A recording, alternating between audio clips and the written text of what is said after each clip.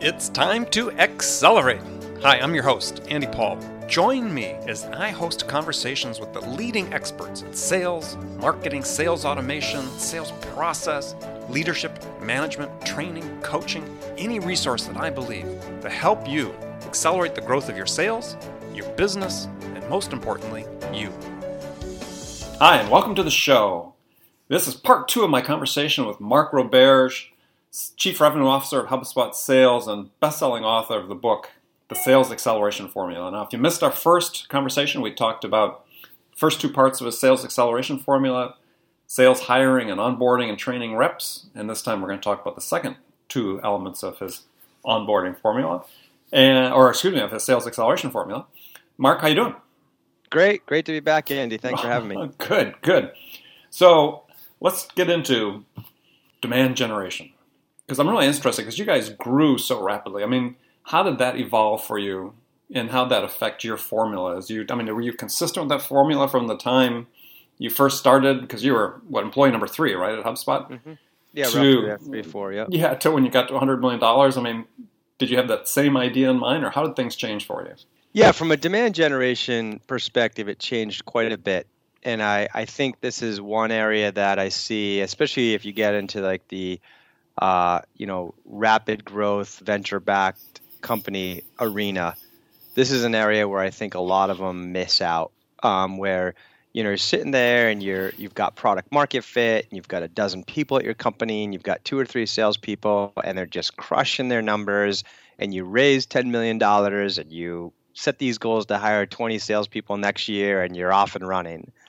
And what they failed to do is look under the covers and evaluate how those 2 or 3 salespeople were actually hitting their number. And when you do that, you find out that, 40% of the deals they were closing were referrals from the CEO and their buddies, right? Right. Yeah, handpicked deals. The other 60% came from these externally hot, like inbound referrals or leads that were coming in through, the small amount of website traffic, but the dribble that they actually have that's yielding opportunities. Yeah, the classic innovators on the curve, right?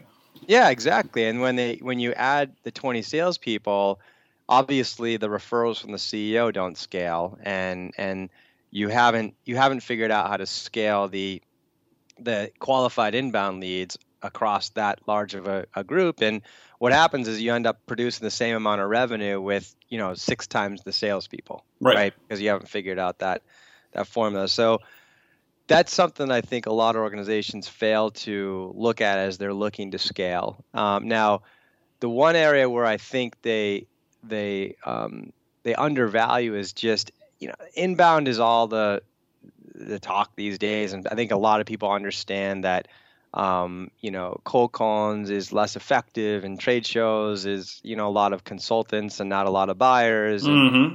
And, the modern buyer and consumer has gotten pretty sophisticated on advertising and they're training their eyeballs to ignore it. So there's just they recognize that there's challenges there in getting people to find you. However, for whatever reason, when you start and go out and survey these people and think about, well, how much are you spending on advertising and how much do you spend on cold calling?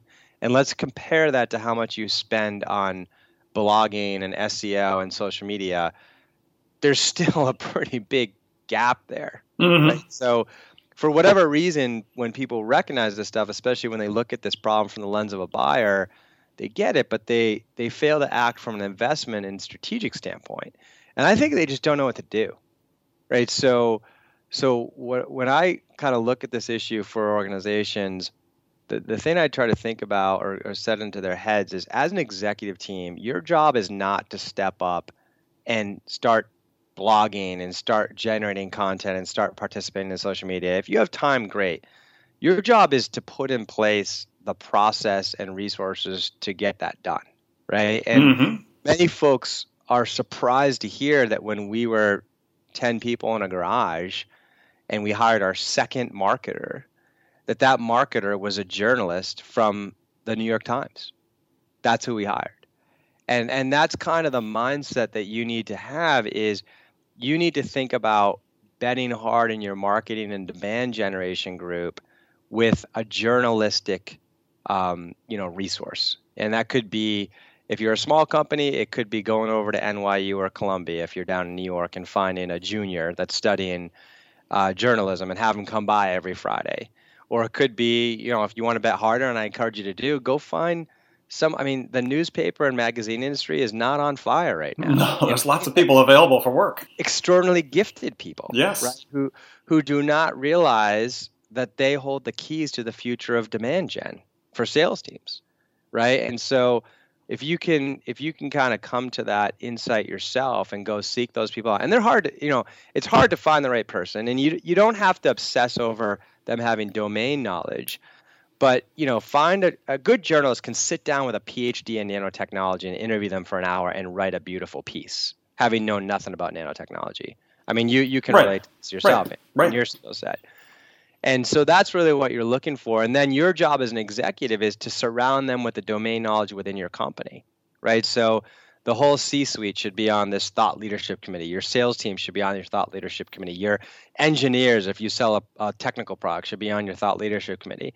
And once a week, one of them should sit down with this journalist and do an hour interview and have that journalist create an ebook, create 4 blog posts, create a couple dozen social media messages from that 1 hour interview. And that process there starts to build up your demand generation formula and allows you to scale. That's interesting, because you think that, excuse me, I talk to a lot of companies that are thinking about, okay, how do we start getting into this business, content generation, content marketing? And they start saying, gosh, we need to have lots of people involved with this, as opposed to one person who's, in the early stages at least, one person who's has the skills to be able to create the content, who can then interview the experts with that domain knowledge within your company. Yeah, and that's the hardest part, right, is actually doing the work of, turning this content into something that's consumable and interesting by the reader. And I think that's where they get caught up, is the CEO feels like it needs to come from her, or him, and they don't have time for that. Or they're like, our strategy is we told every salesperson they need to write a blog article a month. You know what I mean? Or they have a salesperson show up to a 30-minute cup of coffee with a journalist. That's going to work. Right. Yeah. Or they might completely outsource the writing process to people that don't do the sufficiently in-depth interview, and then you get really compromised content. Yeah, and that would have worked. That's an interesting shift that's happened, I think, in the last 5 or 10 years. Is honestly, 5 years ago, we ran some studies on this, and quantity probably out-trumped quality. It was just such a wide open space that as long as you were just writing something, you were picking up traffic, convert it. But now, that's been the big shift, is you have to balance quality and quantity more precisely. You can't just go out and start looking for long tail keywords and writing, blanketed blog articles about it. You have to have something meaningful to say.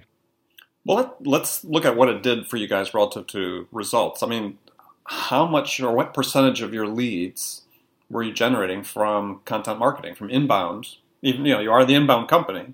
Yeah. I mean, you were running the sales team. I mean, what was that percentage mix between proactively developed leads versus inbound leads? Yeah, I mean, in the early days, it was 100% for the first few years. I mean, I had a huge advantage in the early years from that demand. 100% inbound in the early. 100%. Right. I mean, it took me 3 years to catch up with the size of the sales team to service all the inbound leads that we had. I think we probably got to 36 salespeople. Mm-hmm. And then at some point, and we hit it much later than I think most organizations, but at some point, especially when you're high growth and trying to double revenue every year, you just can't keep up with that on the content side, and you need to diversify a bit. So we developed a really great partner program that was also able to leverage the inbound demand, but created a different channel for us to be able to go to market through. Mm-hmm. And then we did have to proactively go out and target accounts. But it was fortunate that by the time we had to do that, in a lot of cases, it still felt like an inbound warm call, because the HubSpot brand had, gotten so much awareness at that point that it was rare to get on the phone with someone that hadn't heard of us. And Right. that would have been very different, obviously, back in 07 and 08 when we were starting out. Right. So you're aware of, some people that in this business, the sales business, if you will, that write about, shunning inbound. The only good lead is one lead I developed myself. And then other people say on the other extreme saying cold call's completely dead. It's really in the middle somewhere, right?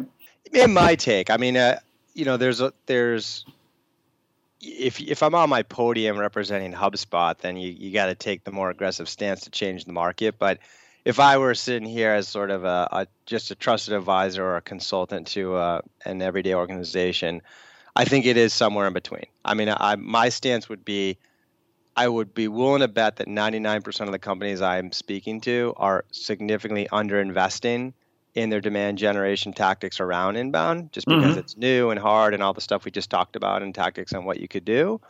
But at the same time, it's rare to be able to think that you're going to be able to meet your revenue growth projections just from the inbound demand that you'll generate, even if you're doing it right and investing heavily. Right. And if you complement it with, some outbound tactics and recognize that your brand is going to significantly benefit from your inbound as well, such that those outbound tactics feel a little bit more warmer and more aligned with the modern buyer, then, you'll be better off. Yeah, I mean, I wrote a blog post last year for the HubSpot blog, as a matter of fact, where I talk about this concept of a lead deficit, which I talked about in my latest book, which was, you can calculate the number of leads that you're going to need to develop proactively based on the number of leads you're getting from your content marketing, your inbound program. Exactly. And so it's, in an ideal world, it'd be great to get all your leads, as you had your first few years, coming from your inbound activities. But as you said, realistically, you reach a point where maybe you just can't. Either you're underinvesting, as you talked about, or you reach a scale where you just can't fill it exclusively through inbound. So at that point, you have to do what you have to do to get the number of leads you need in your pipeline, which means you have to go to proactive. Beautiful, right. I mean, that really is the demand generation formula. You need to figure that out in advance of scale. Exactly. And I think the other thing you've got to recognize is typically there's a different funnel shape with those two sources, right? Typically, the inbound leads have a higher close rate, have a shorter sales cycle versus the outbound leads. So you just have to appreciate that as you look ahead to scale. And if you're like, okay, well, we need to add 20 reps next year. And as we model this out, we recognize that today, 60% of our new customer acquisition comes from inbound leads and 40% comes from outbound generated leads. And as we scale at the pace we expect to next year, and making a conservative assumption that we'll grow our inbound funnel by, say, 5% a month, then where we'll end up at the end of the year is we'll actually be more like 60% outbound acquired customers and 40% inbound. And you just need to make sure that you've accounted for that change in the productivity of your reps and the economics of your business. It's not bad. You just have to look ahead and make sure you've planned for that. Right. Well, I think, again, the mix is really critical to understand. And for people listening to the show, follow Mark's advice, do the math. You can figure it out where you need to be and where you're going to be. Most importantly, where you're going to be based on a certain growth rate and plan accordingly. Exactly. Excellent. So we're going to take a short break. We'll be back after the break with our guest, Mark Roberge, to talk further about his sales acceleration formula. Attention, sales leaders. Would you like to give your sales team the tools to drive more quality connects, scale their outreach, and spend more time selling? Well, you can with LiveHive. Get your ROI. Try it now at livehive.com/ROI. That's LiveHive, livehive.com/ROI. Hi, welcome back to the show. Today we've got Mark Roberge, part 2 of our conversation about the sales acceleration formula. We're just talking about lead generation, inbound, outbound, proactive prospecting. What's the ideal mix that you get into, if there is such an ideal mix that exists? One last point on sort of that. So a lot of the software as a service companies that are trying to scale very quickly seem like they encounter some of these scaling problems, right? In terms of balancing the right mix of inbound versus outbound. Yeah, absolutely. I mean, I think they just underinvest in the inbound tactics because they don't know what to do to scale it. And I think that they fail to project out, how that mix is going to change as they scale the team more rapidly than the inbound demand gen is actually evolving. And that can have a pretty big impact on the company, the productivity of the reps, the culture, the customer success. It can unwind quickly if you don't look ahead and plan for that. And as Jerb said early on in the conversation, this part of the conversation was that if you underinvest in your inbound, then necessarily you probably going to end up overinvesting in your outbound. Sort of ironically, right? I mean, you're going to have more people than you have the ability to scale quickly, and so the productivity per rep is going to go down. To make up for it. Yep. Absolutely. And even for folks who got, it gets complicated, because then I've had plenty of companies that I've worked with where they took the advice and they properly modeled things and they said, we've got to get the outbound going a little faster. But then they failed to recognize that, wow, now all of a sudden you've got 25 BDRs or SDRs running around the office, and you need office space for them, and you need desks, and you need management, and you need dialers, you need everything else. You have to account for there. And as long as you're smart about it, it'll work, but there's a lot of moving parts. Yeah, and as you talked about, a lot of pressure, especially in the venture-funded environment, to scale within a very short period of time. Exactly. Yeah. That's. Did you guys have those same pressures from your investors in terms of how quickly you were scaling? Oh yeah. I think if we switch gears to more of an entrepreneur lens these days, when you're in the early stages, and you're going the venture route, you're going to go through probably a couple rounds before you can actually pull something together that's going to be break even, especially in the world of SaaS, where it's a little harder to manage cash flow. And the game really is about, raising that capital and then buying yourself enough runway to, get to that next story that will raise capital. You know what I mean? That's really the way you look at it. Raise the Series A and, let's envision a world 12, 18 months from now that we want to raise our Series B. What does that pitch deck look like? What do we need? How far do we need to grow it? Where do we need to be where every VC in the world will want to be part of our round and we'll get a ridiculous valuation, and let's go out and hit it. And, the stakes are large. If you go and hit it, it's great. You got great momentum. You get a good round from the best VCs in the world. And if you completely miss it, you may go under, or you may have to do a down round, in which case, you become a walking zombie as a startup, right? So exactly. It kind of, that becomes the game when you go down that route, whether good or bad. Right. So you're somebody that you talked about in our first part of our conversation, is that you were pretty inexperienced when you started this whole thing with HubSpot. Almost no sales experience to speak of, yet extremely analytical, very process-driven. You knew pretty precisely what it is you want to do in terms of scaling revenue. Just sort of a personal question, as you're raising this money and you were scaling, how often did the venture investors say, maybe we need somebody else to lead sales? Often. In the early days, there was, it's, of course they did, they liked me and they were impressed, but, they're throwing millions of dollars at this thing. They don't want to fool around. Right. And, our CEO protected me to some degree and said, let me give it a shot. And, to be honest, he was keeping a close eye too. And then, what I often say is, the best thing about sales is, it's very quantifiable as to whether you're succeeding. And the worst thing about sales is it's very quantifiable as whether you're failing. That's right. And, I recognized that, and I knew those perceptions were there, and I went out and didn't miss a number for the first 37 months on the seat. And I think that, by the time you do that, and you've gone from whatever the numbers were at that time, 0 to 25 or 30 million, you've started to build up a little credibility with folks, and you've got more people in your camp, and there's some respect there. So that was really it. Hey, if that first year went by and I missed, 20-25% of my numbers, I don't think I would have had the opportunity to keep going. Well, yeah. Another thing too with the venture investors is, they say, okay, we've got a guy, he's a good 0 to 25 guy, right? And then there's another guy who's good up to 50 to 100, and then we needed somebody else that's better from 100 plus. You were able to scale all that successfully. Congratulations. Yeah, thank you. Yeah, it was funny that one of the board members pointed that out and said, you might actually do it. I think we were at like 95 million at the time or something. Like, they're always skeptical, Right. even to the last dollar. Yeah. Yeah, it was fortunate, and that was kind of a lesson in itself. It was a fun ride to do that, and it was, for me, I think I always sort of had a little bit of, like many entrepreneurs, a little bit of professional ADD, where like once you're really driven by figuring something out, and once you figure it out, it can become boring fast. Right. And that was one thing that was real cool about the experience for me personally was.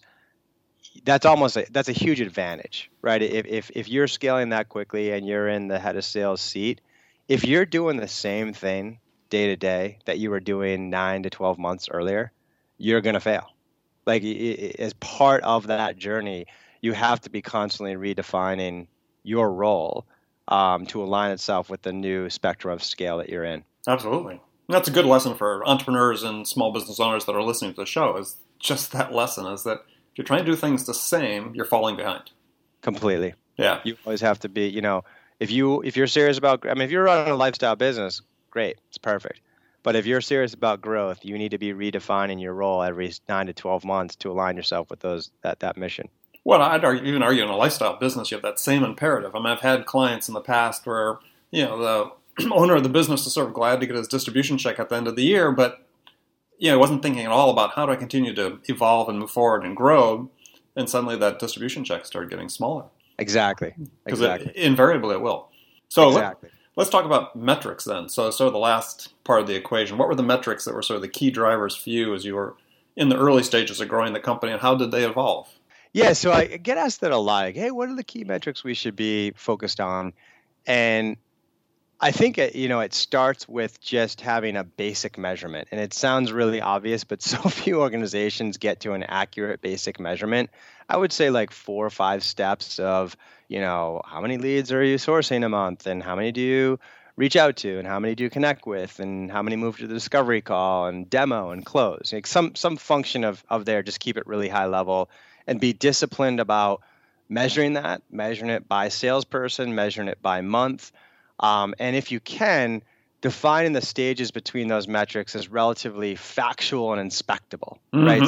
It's like you have confidence that when one moved from one stage to the next, that it actually happened. Right. And it, driven by buyer behavior as opposed to like a salesperson actually just saying, yeah, I did that. I checked that box. And so it takes a lot of work just to get to that simple place. And once you do that, you've set yourself up for a really strong context, because now what you can do is, set yourself up for better forecasting and projections, first off, better visibility in your pipeline. But most importantly, something that's overlooked is a foundation from which to coach on. Right. And when I look at the different, I really try to lean into our managers to be strong coaches. That's like the biggest and most important thing I want them to be doing. I happen to believe that that's the most effective way to drive sales productivity, is an effective coaching model. And the kind of underlying aspect there I see is that a lot of managers try to work on too many things at once with their sales team and their salespeople. And, it's because some of them came from the funnel and they were successful, and they see this huge gap between where a new salesperson is and where they want to be. And they just like throw up on them for an hour with 90 pieces of feedback, and you can just see the salesperson's head spinning. And instead, what I try to get them to do is try to diagnose specifically where they're the most broken. That would, if you could solve that, it will have the biggest impact, and hone in your coaching on that. And if you can lean on the metrics for you to do that diagnosis, as opposed to your gut, or as opposed to like a single call observation, it's going to be a more powerful way to have confidence behind your diagnosis and customize a coaching plan that will have an impact on that salesperson's life, right? And I call that metrics-driven sales coaching. And so what I'd essentially do is, I personally, when I, let's say a couple of years in, I had like 4 managers, and well, a couple directors, a bunch of managers, 100 reps or whatever. I would meet on the second afternoon of every month and say, okay, I go through with each director, every single one of their salespeople under them. What is the thing you're working on with that salesperson? Mm-hmm. How'd you come up with that? And how do you intend to coach them through that issue?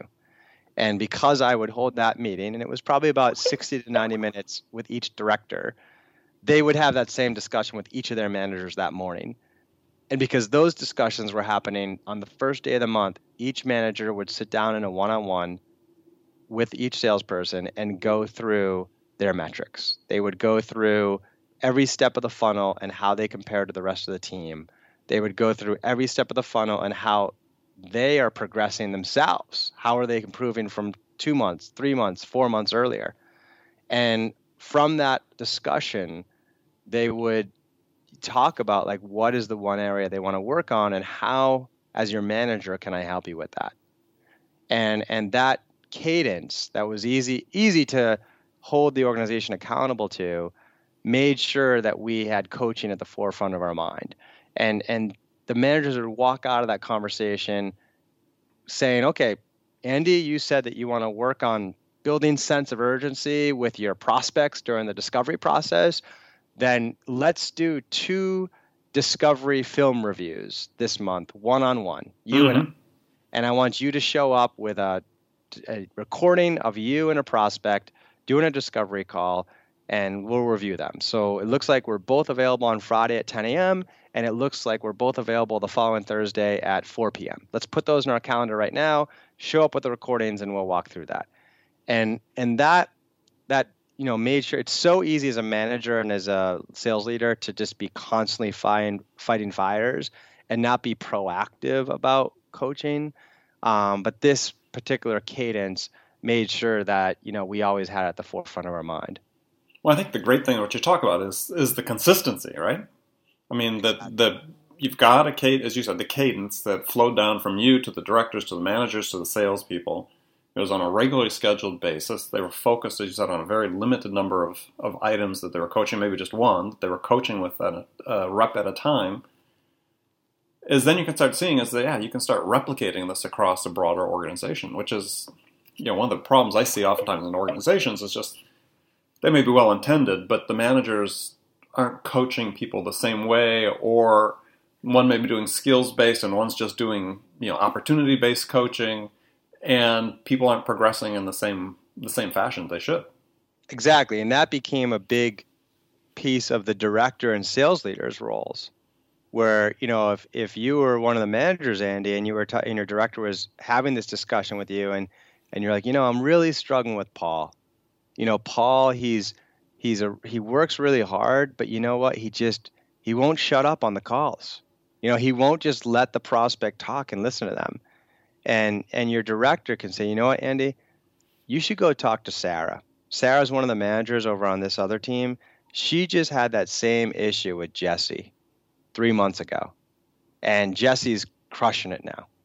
So why don't you have a cup of coffee with Sarah and see what she did from a coaching standpoint to help Jesse overcome that issue? And maybe you should even get Jesse and Paul together, because maybe Jesse from peer-to-peer standpoint would be able to get through to Paul a little bit more effectively.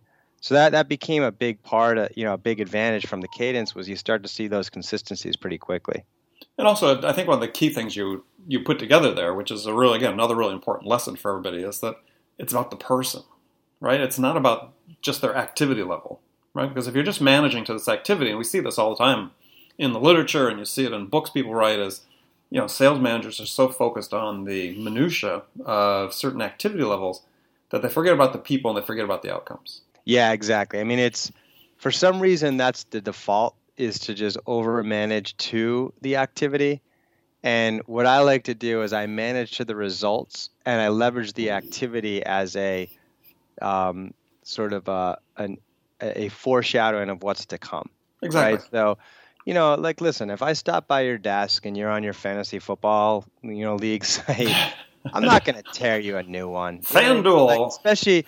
Especially if you've been, at your quota the last couple months. I mean, I get it. That's the middle of the day and you need a break, and I don't know if you're staying until 8 o'clock to do your calls that day. And I'm never going to say like, hey, you can't leave the office till you do 100 dials. I mean, I've seen cultures that are like that. You know what they do? The reps pass around 1-800 numbers that they can call just to get their call numbers up. You know what I mean? That's the type of behavior that you end up solving for. But instead, it's just like, I solve for the results. It's very obvious if you're doing well. It's very obvious if you're not doing well from a revenue and customer success standpoint. And then I'll take a look at your activity, and if you've crushed your goal the last 4 months, but your activity is a little low, say, you're doing great, Andy. Congratulations on your success. Let's talk about some of the things that you're doing really well so I can learn from it and apply it to the rest of the team. And oh, by the way, just a little red flag on your activity. Like I've seen this before. I'm a little concerned. When I have seen this, this is usually a foreshadowing that you're going to struggle next quarter. But I just want to highlight that. So I'm not going to let you get away with it completely. I'm going to express concern, but I'm patting you on the back and saying, good job. I'm managing to the results. Excellent. I love it. Well, good. Well, we're going to finish up with a last segment of the show where I ask you some rapid fire questions. You're going to give me some either one-word answer or you can elaborate if you wish. And we'll see what we get through. You ready? Great. So what's the most powerful sales tool in your personal arsenal? Sidekick. See when people open your email. Okay. What's the one tool you use for sales management that you can't live without? I would say however you go about recording your calls. There's a bunch of ways to do that. It's so critical from a coaching standpoint. Okay. Who's your sales role model? My doctor. I just think I think at the end of the day, doctors are kind of salespeople and they know everything about you and they prescribe, ways to solve your problems, and as salespeople, that's what we need to aspire to. Yeah, I love it. That's the first time I've heard that answer. What's the one book every salesperson should read? Sales or non-sales? Yeah. I don't know. I'd have to go extremely old school and just throw like a spin selling just to establish a foundation. Sure. I think everything builds off of that, but that's where I think the foundation needs to be established. Okay.